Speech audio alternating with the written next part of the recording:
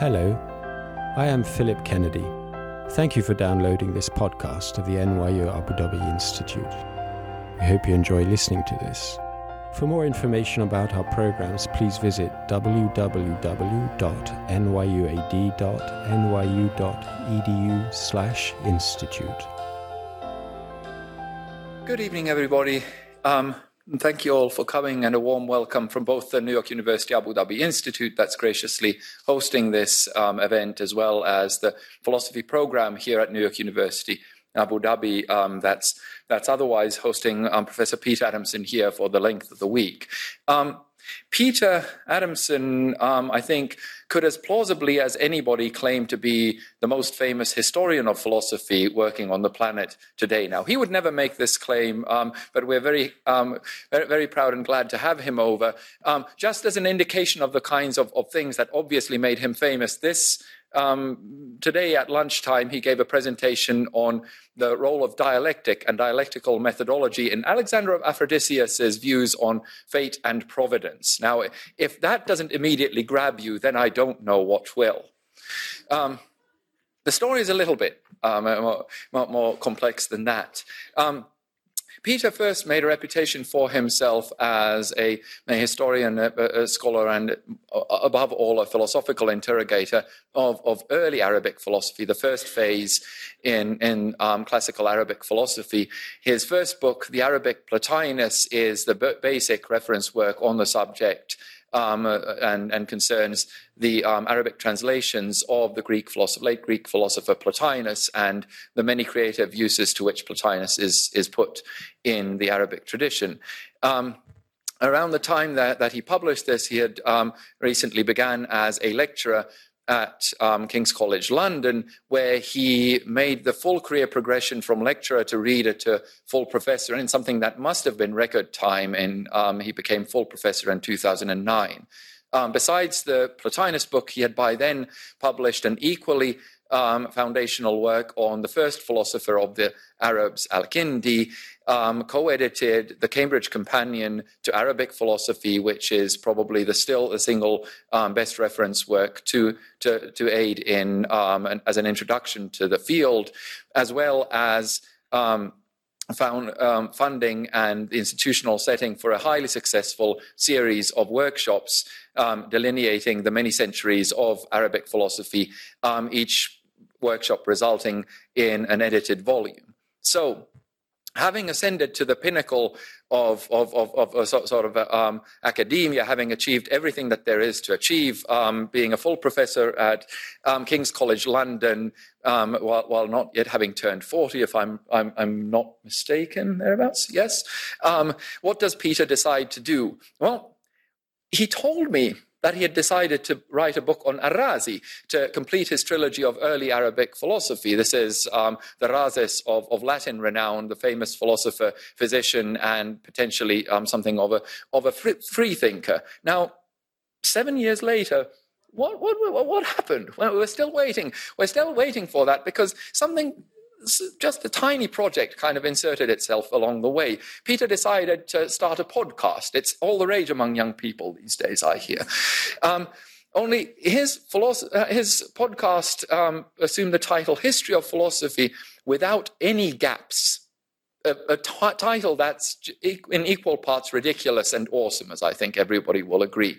And I think that Peter quickly seized both of these aspects of the project with both hands. So the History of Philosophy podcast, Without Any Gaps, has now expanded to nearly 300 episodes.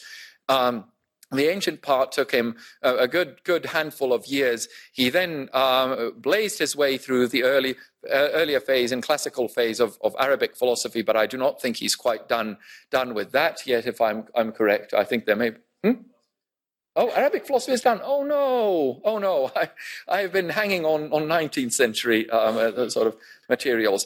But then, of course, he's in dialogue with people, including our very own Professor John Arden Ghaneri, and that resulted in now the History of Philosophy podcast project expanding into the realm of Indian philosophy.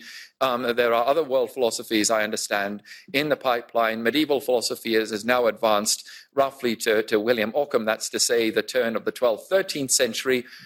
So I fully assume that this is a lifetime that you have ahead of you, but because the history of philosophy, of course, doesn't exactly end. There'll be history of philosophy in 2014 to cover eventually, and so on. If you want to do this without any gaps, that's got to be the ambition, right? Nonetheless, in the middle, and this is, of course, what now somehow justifies my claim that Peter's name is probably known among non-philosophers or non-professional philosophers more than anybody else. The History of Philosophy podcast, which I recommend to anybody on this planet with any intellectual interest whatsoever, is a fabulously entertaining as well as educational tool, and has been recognized by nearly every philosophy curriculum in the English-speaking world and as well as beyond. Throughout all of this, Peter has nonetheless managed to keep in place an extremely prolific academic career. 2 thick volumes of his collected essays appeared in just a few years ago. He has translated the philosophical works of Al-Kindi together with Peter Forman, a work for which the translators received the King Abdullah International Award for Translation. And I understand that the Razi book eventually will appear. The podcast manuscripts have been turned into, at this point, three books with again more in the pipeline. We're very pleased to have Peter here present on how to write a history of philosophy in the Islamic world without any gaps. Now that I hear that it's all done, we'll hear how that was supposed to have gone. Thank you very much.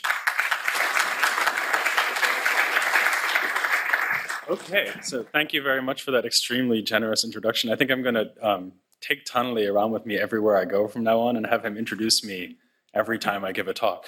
That was the nicest introduction I've ever had. And thank you very much to Taneli and everyone else here at NYU for the invitation to come speak to you. As Taneli has already said, this talk has a lot to do with my podcast, and in particular how I decided to go about covering this topic, history of philosophy in the Islamic world, without any gaps. And although it's, in a way, something that's generated out of this challenge of doing that in the podcast, I think it is also my message about how the field of study should be covered by other scholars, but also how everyone should understand this topic. Right, so to go back to something Taneli said just a few minutes ago, I launched the podcast in 2010. And when I launched it, so it's appeared weekly since then, that's why there's so many episodes. And when I launched it, I was thinking of it as a kind of harmless little hobby that might, once it was successful, might have a few hundred listeners. So I didn't really think it was a big deal. I kind of thought maybe my colleagues at work wouldn't find out I was doing it. And I was sort of hoping they wouldn't because I thought they might think it was silly. I was also a little bit worried that my college would get angry at me for wasting my time on this podcast when I should be teaching and doing research. This was before impact became a big thing in British academia. So I also just in general massively underestimated what I was proposing to do in every way. And as a result of that, I cannot tell you how surprised I am to be standing here giving you a talk about this subject 7 years later, but I'm going to do it anyway. Okay, so I'm a philosopher, and since I'm a philosopher, I like to define terms before I start. So since the topic that I'm going to be discussing is history of philosophy in the Islamic world without any gaps, I'm going to tell you what I mean by philosophy in the Islamic world, and then I'm going to tell you what I mean by without any gaps, and then I'm going to give you a few examples of what that means, and then it will turn out that that's the whole talk. So by the time I've explained the title, the talk will be over. So first of all, terminological issue. You might have noticed, this slide has been up here long enough, so you might have noticed that I'm calling it History of Philosophy in the Islamic World. And this, to my delight, seems to be the way that increasingly people are starting to refer to this topic of study. For quite a while, there was a kind of debate between 2 camps who had different ideas about how to designate the subject under consideration here. One idea was to call it Islamic philosophy, and another idea was to call it Arabic philosophy. I used to be on the Arabic philosophy side. which you can tell from the fact that I co-edited a Cambridge Companion to Arabic philosophy. And in my opinion, both of these titles have advantages, but also disadvantages. The most obvious advantage of calling it Islamic philosophy is that it highlights an important feature of the tradition we're concerned with here, or maybe traditions that we're concerned with here, namely the religious context of Islam. It's very clear that many, if not all, in fact, not all, but many of the thinkers that I'll be mentioning wanted to use philosophy to respond directly to the revelation of the Quran and the Hadith, and more generally, the traditional ideas about Islamic faith. So that's an important feature of the tradition. This title picks that out. But that advantage is also, in a way, a disadvantage, because calling it Islamic philosophy can have the effect of suggesting that everybody who we're interested in here had that as their primary consideration. So it sort of suggests that the point of Islamic philosophy was only to use philosophy to understand Islam. And even thinkers whose primary aim was to do that, so for example, Al-Kindi, who I've done a lot of work on, wrote numerous works where that's not on the agenda at all. So for example, you have quite a few works by Kindi, some of which are lost, but we still have some that are about things like logic, categorizing Aristotle's works and explaining what they're about, ethics, and none of these works make even implicit allusion to the Quran. To say nothing of other thinkers in the Islamic world who do philosophy and are not even Muslims. And to me, this is the biggest problem with using the phrase Islamic philosophy. As you'll see, the field of study, as I understand it, includes a lot of Jewish and Christian authors. And in fact, traditionally, that they've been excluded from history, intellectual history done in this area. And as I'm going to be trying to argue throughout this lecture, that's a big mistake. If you use the phrase Islamic philosophy, you're kind of in advance assuming that you won't be covering Christians like Yahya ibn Adi, Jews like Maimonides, and so on. So to me, this is a lethal objection against the phrase Islamic philosophy, and so I don't use it. I do sometimes, but that's because I'm being lazy or I don't have time to explain my worries about it. But when I'm being careful, I don't use it. So what about Arabic philosophy? So as I said, this is in some ways the solution I preferred until more recently. And that's for several reasons. One is that it avoids the problem just mentioned, because the Jews and Christians that we're interested in mostly, although not always, wrote in Arabic. And it also picks out, just as Islamic philosophy picks out something that's accurate about the tradition, namely that Islamic religious culture is often important for understanding the text in question. So Arabic philosophy picks out something important, which is that in some ways, and I'll get to qualifications to this later, in some ways, philosophy in the Islamic world begins with a translation movement from Greek into Arabic. So this is a pretty familiar story, which a lot of you may already know.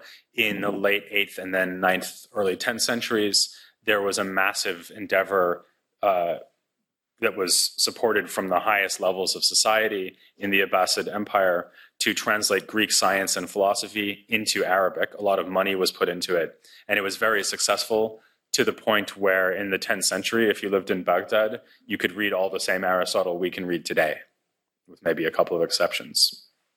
And people usually think of philosophy in the Islamic world as being generated by this translation movement. So calling it Arabic philosophy kind of refers us to this genesis in the Greek-Arabic translation movement.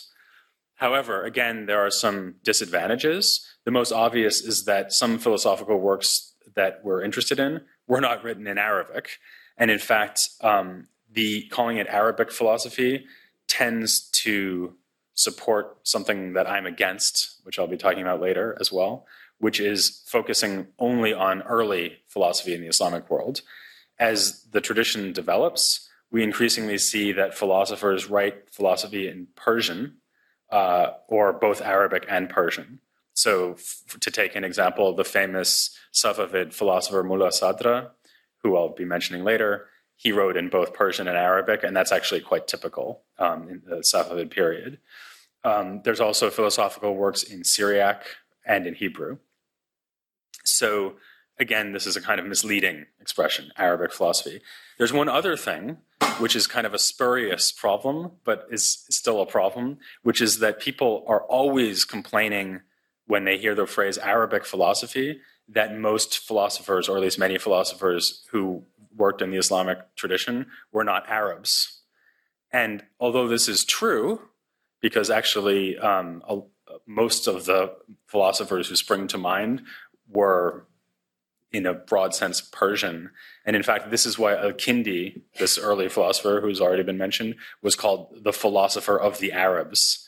It may even have been a way of designating him to sort of say, by non-Arabs, to say, well, he's your only philosopher, which would be a gross exaggeration, but it's still true that not all philosophers in the Islamic world were Arabs. But of course, this is irrelevant, because the idea isn't to call it Arab philosophy, the idea is to call it Arabic philosophy, and Arabic is a language. They don't mean the same thing, but at least that's according to me as a native speaker of English. I think this is clearly just wrong, but people are always getting upset about it. So rather than having this argument with people over and over and telling them that they don't know English, I prefer to not call it Arabic philosophy. So that's why I call it philosophy in the Islamic world. And what I mean by that, to go back to my title slide, is just this. So wherever we have, it's really a geographical designation, and it refers to lands under Muslim dominion. And of course, that geographical designation shifts over time. So this is roughly the scope of the Islamic world during this sort of classical period that Tanali referred to before. But later on, it doesn't include Spain and does include India. So effectively, what I'm suggesting is that we should have a concept in our minds here, philosophy in the Islamic world, and what that should mean is any philosophy that was done in lands under Muslim political dominion. That's the topic, okay? So this is a little slide I like to call shameless self-promotion. So down here you have in case you haven't all Googled it on your smartphones already, this is where you can find the podcast. And the podcast also appears as a series of books. You guys came at exactly the right time, because you get to hear the most important information. So the podcast is totally free, by the way. The books aren't, but they're very reasonably priced. And they're available from Oxford University Press. And the reason I'm putting it up is, of course, so that you'll buy the books. But it's also because I want to give you I didn't know that Tanli was going to say so much about the project, so I wanted to give you some context. So this is the project that I've been doing. And really the point of it, as you can see from the title at the top of each book, is to tell the entire history of philosophy without any gaps, i.e. without leaving anything out. So what does that mean? And I'm mostly, of course, I'm going to be telling you about philosophy in the Islamic world without any gaps. But first I have to explain to you what I mean by doing history of philosophy in general without any gaps, since that's the wider project. So one obvious thing is that we don't leave out cultures where philosophy was done. And in particular, we don't leave out the Islamic world, which of course is often skipped over in surveys of philosophy, not here at NYU, if only because Tanli is here, but in most universities in the Western world, at least, you cannot study Islamic philosophy. It's not mentioned at all. And if it is mentioned, it might be kind of tucked into a course on medieval philosophy that hardly anyone is taking. So you can very easily go to a top research university in the United States or Europe, do a major in philosophy, and never hear the name of a single philosopher who worked in the Islamic world. In fact, I would almost say that's more likely than not to happen. But even as bad as things are, the situation for philosophy in the Islamic world is not nearly as bad as the situation for other traditions like Chinese and Indian philosophy. Or worse still, African philosophy, Latin American philosophy, Korean philosophy, Russian philosophy. These are all cultures that have produced philosophical figures and texts, and none of them are ever covered in sort of sweeping overviews of history of philosophy. Instead, the history of philosophy is usually covered like this, and I'm going to have to go away from the microphone, but what I'm going to do now is a physical demonstration of the way the history of philosophy is usually done.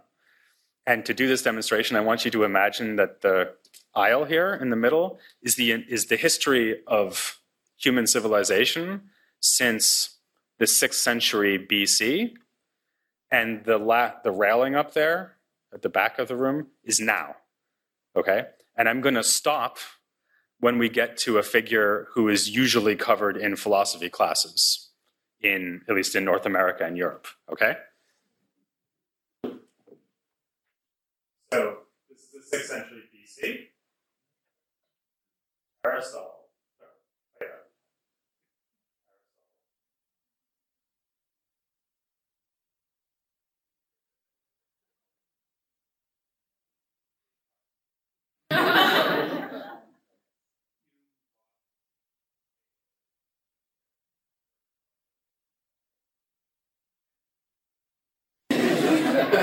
So I submit that this is a way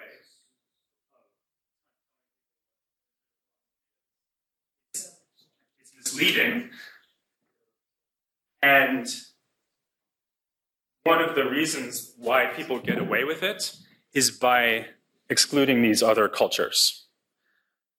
Because, of course, some of the figures that are being left out are figures that would fill in that gap. But, of course, there are many figures even in what you might call Western philosophy. So, for example, pretty much all of medieval philosophy, with the possible exception of Aquinas, who's covered sometimes. So he's 13th century, so he'd be around the middle of the room. Really, the entirety of medieval philosophy is ignored in most general overviews, popular overviews of the history of philosophy, and introductory courses on the history of philosophy, where you jump from Aristotle to maybe Aquinas and then Descartes. Now, actually, I have some sympathy for teaching and conveying the history of philosophy that way, because time is limited, attention is limited, curiosity is limited, and it's better to maybe sort of do the highlights, you might think, than to not do it at all. Especially if you're in a situation where you're trying to cover the entire history of philosophy, let's say in a 12-week course for undergraduates. So, and in a way, this is why I did the podcast, because I thought the podcasts give me the opportunity to go as slow as I want to, and boy, oh boy, do I want to go slow. So that's why it's taken me 300 episodes to get to William of Ockham, who would be like somewhere between week 2 and week 3 in a 12-week course on the history of philosophy. But I think it's not only that there are kind of major figures along the way, like, say, Augustine or Avicenna or Nagarjuna, the Buddha. By the way, Janardhan should be here, I think. Right, so Janardhan and I are actually covering Indian philosophy on the podcast now. So 300 episodes includes the ones on Indian philosophy that we've been doing recently. So that's up to about 30 episodes. So I'm actually doing Indian philosophy with Janardhan now.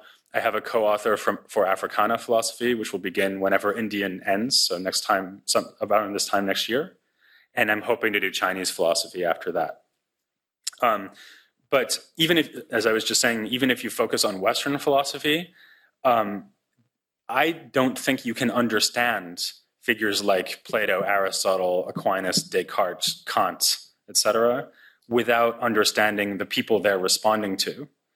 So there are so-called minor figures scattered throughout the history of philosophy who you should know about, even if you only care about these big figures, right? So even if all you care about is Kant, you might want to know who Kant was reading.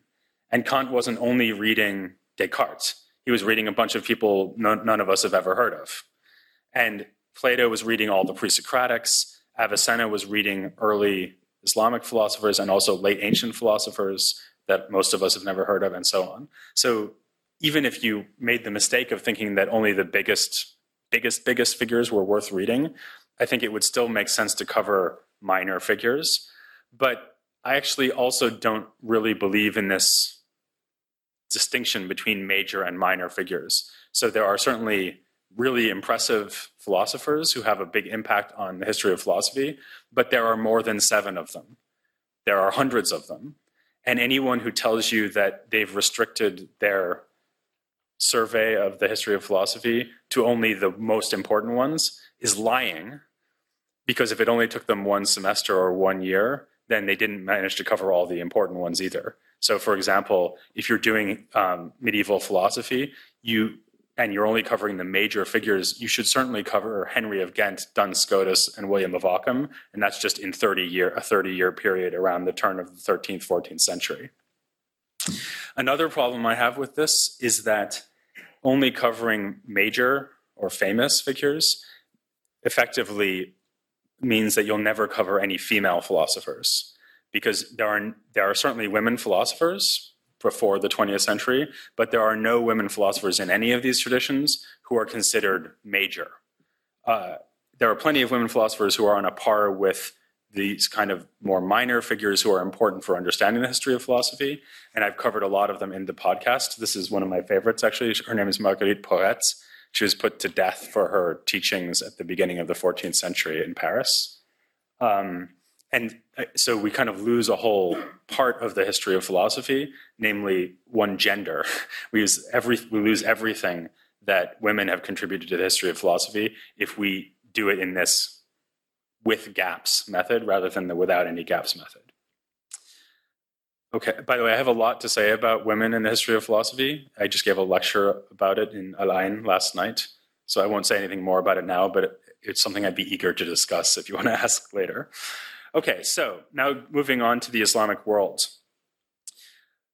So let's sort of rewind a little bit and think, well, let's assume that we're taking philosophy in the Islamic world seriously as a discipline, as a topic of interest, and let's think about what it would mean to cover it with gaps. So I've already said that in a sense we're addressing a gap and filling a gap just by covering philosophy in the Islamic world at all. But it's certainly not, I mean, obviously I'm not the first person to come along and say we should study Islamic philosophy. And here we need to maybe distinguish between the way that philosophy in the Islamic world has been dealt with in Europe and the United States and Canada, and the way it's dealt with in the Muslim world in general over the last 100 years, which of course varies from one country to another. So the way that the history of Islamic world is studied in Egypt is very different from the way it's studied in Iran. What I'm about to say is more or less relevant to the way it's done in North America and Europe. So if you look at scholarship in English, French, and German, Italian, Spanish, that's been produced really up until very recently, like until 10 years ago, what you'll see is a lot of focus on a very restricted range of figures, one of whom is someone I've worked on a lot, namely Al-Kindi. Al-Kindi is intimately connected with something I've mentioned earlier, which is the Greek-Arabic translation movement. He didn't himself translate any of the works. In fact, none of these people were actually translators, but he organized and coordinated a group of translators who were taking Greek texts and turning them into Arabic translations. So he's often considered to be the first philosopher in the Islamic world, or the first Arabic philosopher, because he was involved in the translation movement. And then we have a sequence of other philosophers who are recognizably inspired by this Greek tradition. And in fact, we could say that they're all Aristotelians. So they read Aristotle very carefully. In the case of Kindi, Farabi, and Averroes, they even write commentaries on his works. And these are the 4 most famous philosophers from the Islamic world, at least in Europe and North America. There's a 5th person who's dear to Tanli's heart, who's Al-Ghazali, who has the best death date of any figure in the history of philosophy that I'm aware of, which I'm very grateful to him for this. So at least in the AD calendar, he died in 1111. Thank you. So easy to remember. And he's not usually seen as a philosopher, but he's often included in sort of minimal surveys of the philosophy in the Islamic world because he's famous for having criticized Avicenna. So that's pretty much it. So if you crack open like a survey book of the history of Western philosophy, like by Bertrand Russell, say, there's a famous history of philosophy by him, or by Frederick Copleston, or even if you look at a survey book on medieval philosophy that wasn't written very recently, if there's any coverage of philosophy in the Islamic world at all, it will just cover these 5 guys. That's it. Now, this is clearly wrong. And one of the ways that it's wrong is that, for a start, it leaves out some super famous people who also lived in the Islamic world and who are taken very seriously in other contexts, namely the context of working on the history of Jewish philosophy. So one of the things that I didn't like about the way that this subject was treated, and that I tried to do differently in the podcast and the book, is that Jewish philosophy and Muslim philosophy or Islamic philosophy were treated as 2 separate developments, and there are different books about them as if the 2 things are completely unrelated. So you might have a chapter about the influence of Muslim philosophers on Maimonides, for example, but generally speaking, it was sort of, it seems that people think that Jewish philosophy has a completely separate trajectory from Islamic philosophy.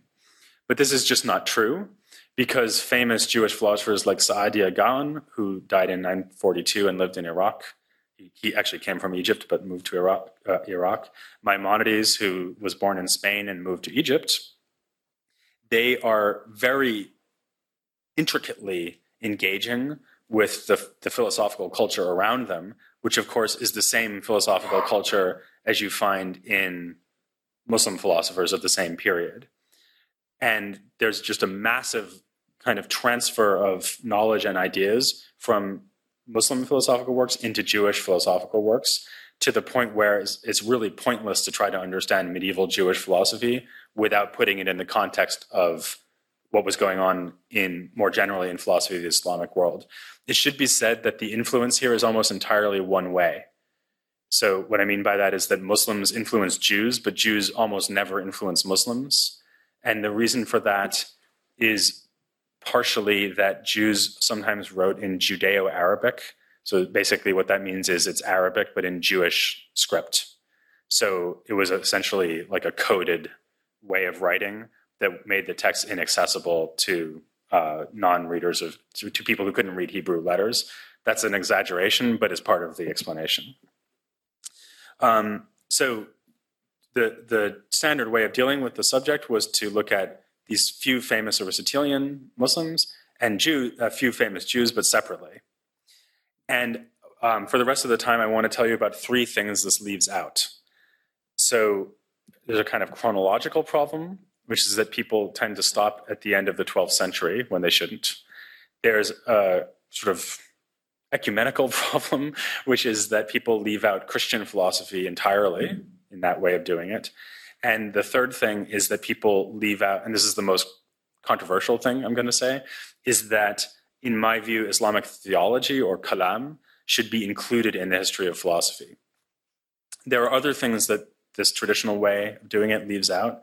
So, for example, Islamic jurisprudence, which produces texts that are often philosophically interesting, it leaves out Islamic physical sciences, or maybe, I don't know why I have Islamic there, but physical sciences like medicine, astronomy, astrology, alchemy, which are very much part of the development of philosophy in the Islamic world, or optics, which was a field of great achievement in the Islamic Middle Ages and was pursued by philosophers.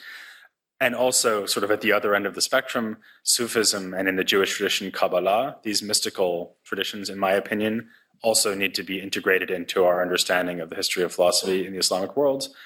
I don't have time to talk about these, but if you want, we can talk about any of them afterwards. Okay, but so the 3 things I am going to talk about are these 3 that are numbered here on this slide. So firstly, philosophy of the later Islamic world, different map. Here are the 3 later Islamic empires, sometimes called the gunpowder empires. And if you look at, by the way, if you look at this map and this map that I started with, notice how small Europe is compared to the shaded regions on these 2 maps. I probably don't have to tell this audience this, but I always belabor this point, when I'm talking to European audiences, that we think of the entire history of philosophy as happening just in this area of Europe, and sort of assume that very little would have happened in this massive empire or several empires that lasted over many centuries. And this is clearly absurd, and it's also false.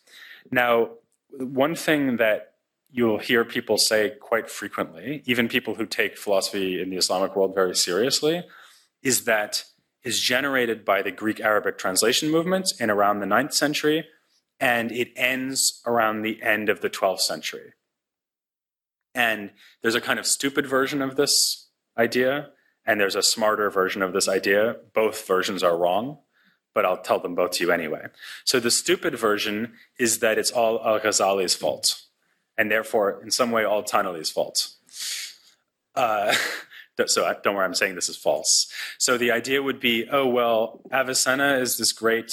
by the way, just to make sure everyone knows, Avicenna is Ibn Sina. Averroes is Ibn Rushd, if anyone knows.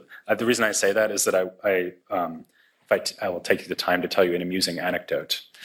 I was appearing on the radio a few years ago when I still lived in London to talk about Maimonides, the aforementioned Jewish philosopher here. And my downstairs neighbors were Jewish. So I thought they might want to listen. And I told them I was going to do this. And so I was talking to the wife of the couple and saying, yeah, I'm going to be on the radio talking about Maimonides. And she said, who's that? And I said, Maimonides. And she said, I've never heard of him. And I said, you must have heard of him. He's the most important Jewish scholar in history. And how can you not have heard of him? And she shrugged. And I said, have you heard of Rambam? Which is his honorific acronym, Rabbi Moses ben Maimon. And she said, oh, Rambam. So that's why I always make sure to mention that Avicenna is the same person as Ibn Sina. So the stupid version of this story is that Ghazali attacked Avicenna, who was the most sophisticated Muslim philosopher. And after Ghazali's attack, no one kind of had the heart to keep going with this philosophy business, except for Averroes, Ibn Rushd, over in Islamic Spain. And he has this project of commenting on Aristotle, and he's the last person to do serious philosophy in the Islamic world. And after that, they sort of shut up shop and only do theology and Sufism. So the reason why this is a stupid version of the story is that it effectively projects onto the history of philosophy in the Islamic world the interests and concerns of European historians who were only interested traditionally in Arabic philosophical texts because they were translated into Latin. So you have to imagine you're a historian of philosophy, and what you're really interested in is, say, Aquinas. So what you want to know about, as far as philosophy in the Islamic world is concerned, is the figures who Aquinas could read, and that would be like Avicenna and Averroes, because they were translated into Latin. And it's true, they had a huge influence on Latin Christian medieval philosophy in Europe. But you would never be interested in any of these people, and these are philosophers who lived and worked either contemporaneously with or after Averroes, in many cases long after Averroes. You wouldn't be interested in, for example, Fakhreddin Razi, who's an incredibly interesting thinker who I'm actually going to be leading a seminar about on Thursday here. You wouldn't be interested in him because his works, despite being massively extant, I mean, we have a whole shelf of Fakhreddin Razi to read that we can read in the original Arabic. And they're very, very sophisticated. They engage with all the major areas of Avicenna's philosophy, but it wasn't translated into Latin. And so he's effectively invisible from the point of view of this sort of Eurocentric approach to philosophy in the Islamic world. And he's just the start. So you have Fakhreddin Razi, he's an Asharite theologian, also a commentator on Avicenna. Then you have Nasir ad-Din Tusi, who is a scientist and astronomer who reacted critically against Fakhreddin and wrote another commentary on Avicenna in order to explain that Razi's commentary was all wrong. You have Ibn Khaldun, the most important historian, or at least theorist of history in the Islamic tradition. You have the thinkers in Shiraz, around just on the sort of cusp of the development into this Safavid period. You have the greatest thinker of the Safavid period, Mulla Sadra. You have Turkish Ottoman Empire thinkers like Khatib Çelebi. You have figures from Muslim India, like Dara Shikoh, who's someone Janardhan has published on, and Khairabadi. And you also, of course, have philosophers from the colonialist period and the 20th century. One of the interesting things that happens in the 20th century is that we start to see more female philosophers in the Islamic world, like Fatima Mernissi, who just died a few years ago. So this, and of course, this is a very selective list. This basically is the number of names I could fit on the slide. And in the podcast where I talk about philosophy in the later Islamic world, I spend something like 25 episodes going through all the thinkers and developments that you get after the supposed death of philosophy in the Islamic world. So clearly, this is a kind of a sort of myth and legend, and the idea that Ghazali somehow signals a death knell to philosophy is just unsustainable. There is, as I promised, a slightly more intelligent version of this kind of decline narrative, which is that things were going really well until the Mongols turned up. And it is true that if you see a Mongol horde coming, that is bad news. And things are about to change very fast. But as I always like to say, the key to the Mongol invasion is surviving the first 15 minutes. And it's not as if Islamic civilization was entirely wiped out by the Mongols. And in fact, a figure like Tuzi, the second person on this list, actually worked for a Mongol warlord and his astronomical observatory was funded by him. So both because civilization recovered, and certainly by the time you get to the so-called gunpowder empires, you have these vast, very sophisticated, very intellectually advanced cultures in the Islamic world. But even during the Mongol period, you have a lot of philosophical activity. So it seems more kind of intelligent to say, well, maybe the decline is because of the Mongol invasions. But actually, the really intelligent thing to think is that there was no decline, and that the decline is an illusion created by a Eurocentric narrative of what the Islamic world could contribute to philosophy, namely to read Aristotle for a few centuries while medieval Europe was unable to do so. Okay, so that's the first thing. The second thing, and here I'll be briefer, is that there aren't only Muslim and Jewish thinkers in the Islamic world, there are also Christian thinkers. And in fact, something I've already mentioned several times would have been impossible without Christians, and this is the very Greek-Arabic translation movement that supposedly generated and gave rise to philosophy in the Islamic world in the first place.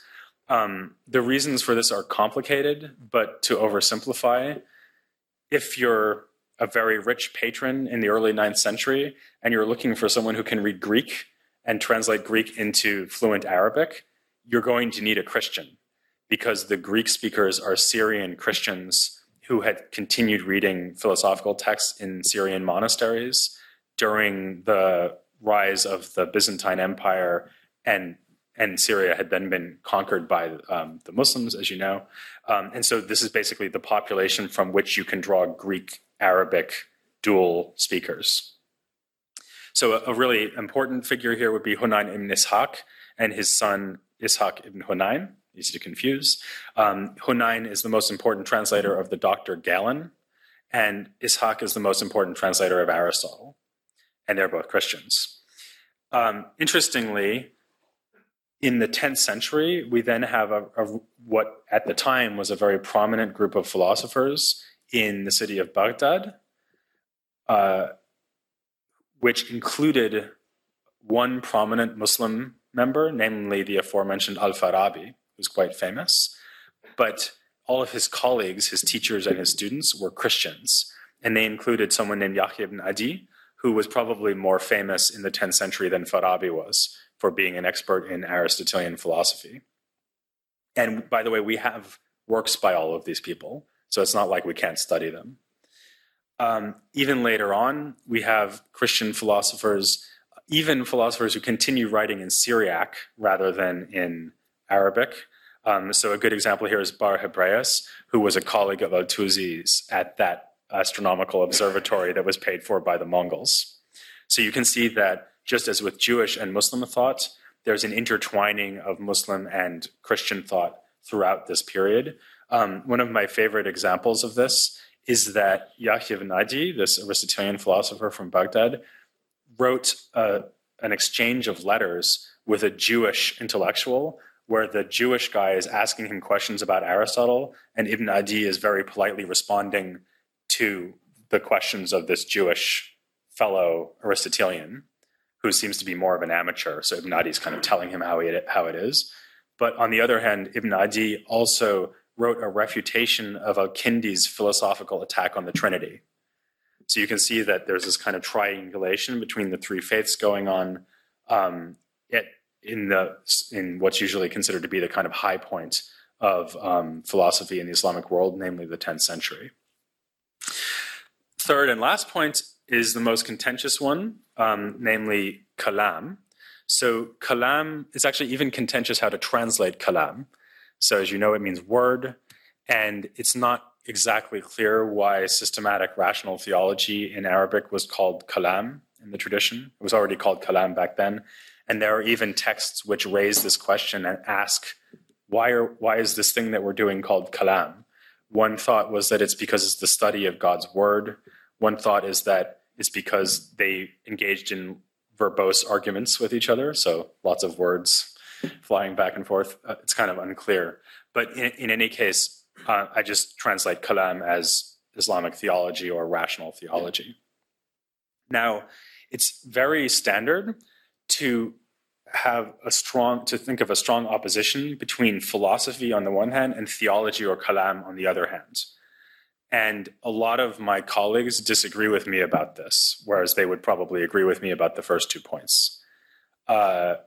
So, for example, one of the most eminent scholars in our field, Dimitri Gutas, certainly would not agree with me that kalam is philosophy, or is a kind of philosophy.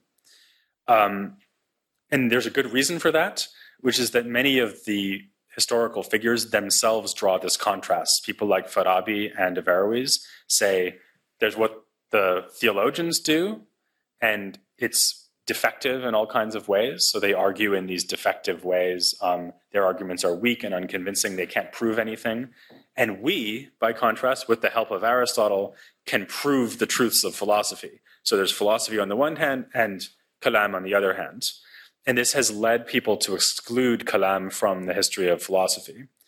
Another reason is if you pick up a work of kalam, especially an early one, you probably won't think it looks very philosophical. So a lot of the early stuff looks like a lot of debating about sort of the use of words. There's a lot of quotation of hadith and Quran and argumentation about how best to interpret these quotations, and it doesn't leap off the page as being philosophical. However, I submit to you that kalam is part of the history of philosophy in the Islamic world, and I have a couple of arguments for this. One is that if we sort of imagine things having unfolded differently, so that there had never been this Greek-Arabic translation movement and there had been no Aristotelian tradition, if we were then to ask ourselves, well, what were the philosophical texts in the Islamic world? The answer would be obvious. It would be theology. And we might even then say, oh, of course, because in Christian medieval Europe, most of the interesting philosophers are theologians. They worked in the theology faculty, and they even wrote works with the word theology in the title, like Aquinas, Summa Theologiae. Scotus, Occam, Aquinas, all of their most important works were either on logic or on theology. Also, people like Anselm or Eriugena would have probably thought of themselves as theologians rather than philosophers, or at least they wouldn't have seen these two things as being antithetical.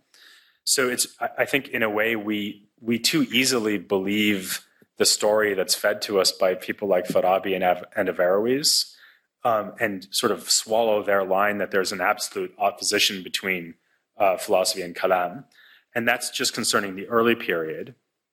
When it comes to the later period, and this has to do with what I was just saying here, a lot of these figures would probably be considered to be theologians. So just to take the first guy I mentioned, Fakhreddin Arazi, as I said, he's an Asharite theologian, but he engages in great, great detail with Avicenna. He quotes arguments from Avicenna, and then says, here are 7 ways to refute Avicenna, and all of the refutations are philosophical refutations of Avicenna. He doesn't just sort of quote the Quran at him. And that's true for most of these figures. I mean, Ibn Khaldun is not a theologian, but most of the other figures on this list could in some sense be called theologians, but their works are full of philosophical argumentation, and the arguments are about, even within sort of traditional kalam, a lot of the arguments are about core philosophical issues like free will, moral responsibility, atomism, and so on. Sofia Vasalou, who's there, wrote a whole book about moral responsibility in kalam. And if you read her book, it's a book about philosophy. I don't know if you would agree with that, but I think it's a philosophy book. A parenthetical note here is that this actually gives us some reason to doubt something that I've said several times, which is this idea that philosophy in the Islamic world was somehow generated or born out of the Greek-Arabic translation movement.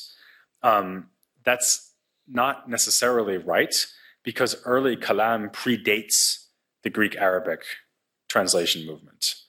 I prefer to think of the history of philosophy in the Islamic world as I said, being constituted out of numerous traditions, for example, Jewish philosophy, but leaving that aside for the moment, to me, the main line of Islamic philosophy or philosophy in the Islamic world is the Greek-inspired Aristotelian tradition and kalam developing alongside each other and in competition with each other. And then after Avicenna, in part because of Al-Ghazali's criticism, coalescing into one unified, still very complicated tradition, where you have Mutakallimun taking Avicenna seriously, using Avicenna's terminology, engaging with his arguments, agreeing with him about some things, disagreeing with him about others.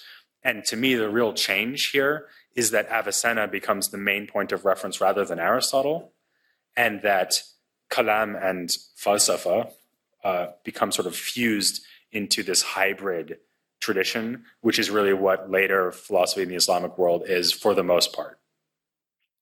Okay, so in conclusion, why is this a good idea? So why is it worth our time to not only do Kindi, Farabi, Avicenna, and Averroes? So for one thing, as I said before, we understand these major figures better by understanding the minor figures. So to give you an example, if you're studying Al-Farabi, shouldn't you know something about all of these Christian philosophers in Baghdad he was working together with, who were cooperating in writing commentaries on Aristotle, for example? Not doing that would be the equivalent of working on Kant without ever looking at any of the philosophers who lived at the same time as Kant. So that's one thing. Another thing is that, of course, this later tradition is full of new philosophical arguments, new ideas, new ways of specifying and refuting Avicenna's system that we would miss out on if we ended in 1200 after Averroes and the Critique by Ghazali. And maybe the last thing is the most obvious thing, which is that if we tell the story of philosophy in the Islamic world as a continuing, unbroken tradition, which is really what it is, despite the horrifying threats of Al-Ghazali and the Mongol hordes, what we really have is actually a very continuous tradition, which marches on constantly seeing innovation, but also continuity from generation to generation.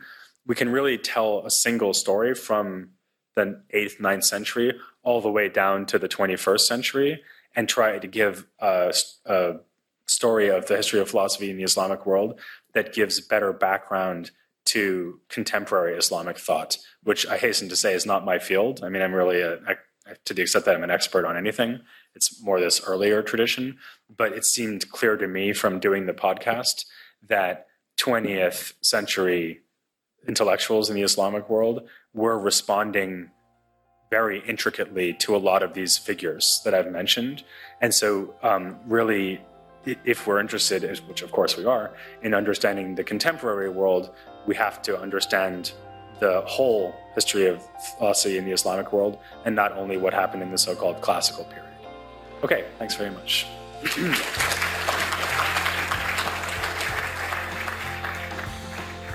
You've been listening to a download from the NYU Abu Dhabi Institute. You'll find more information on our website, www.nyuad.nyu.edu/institute.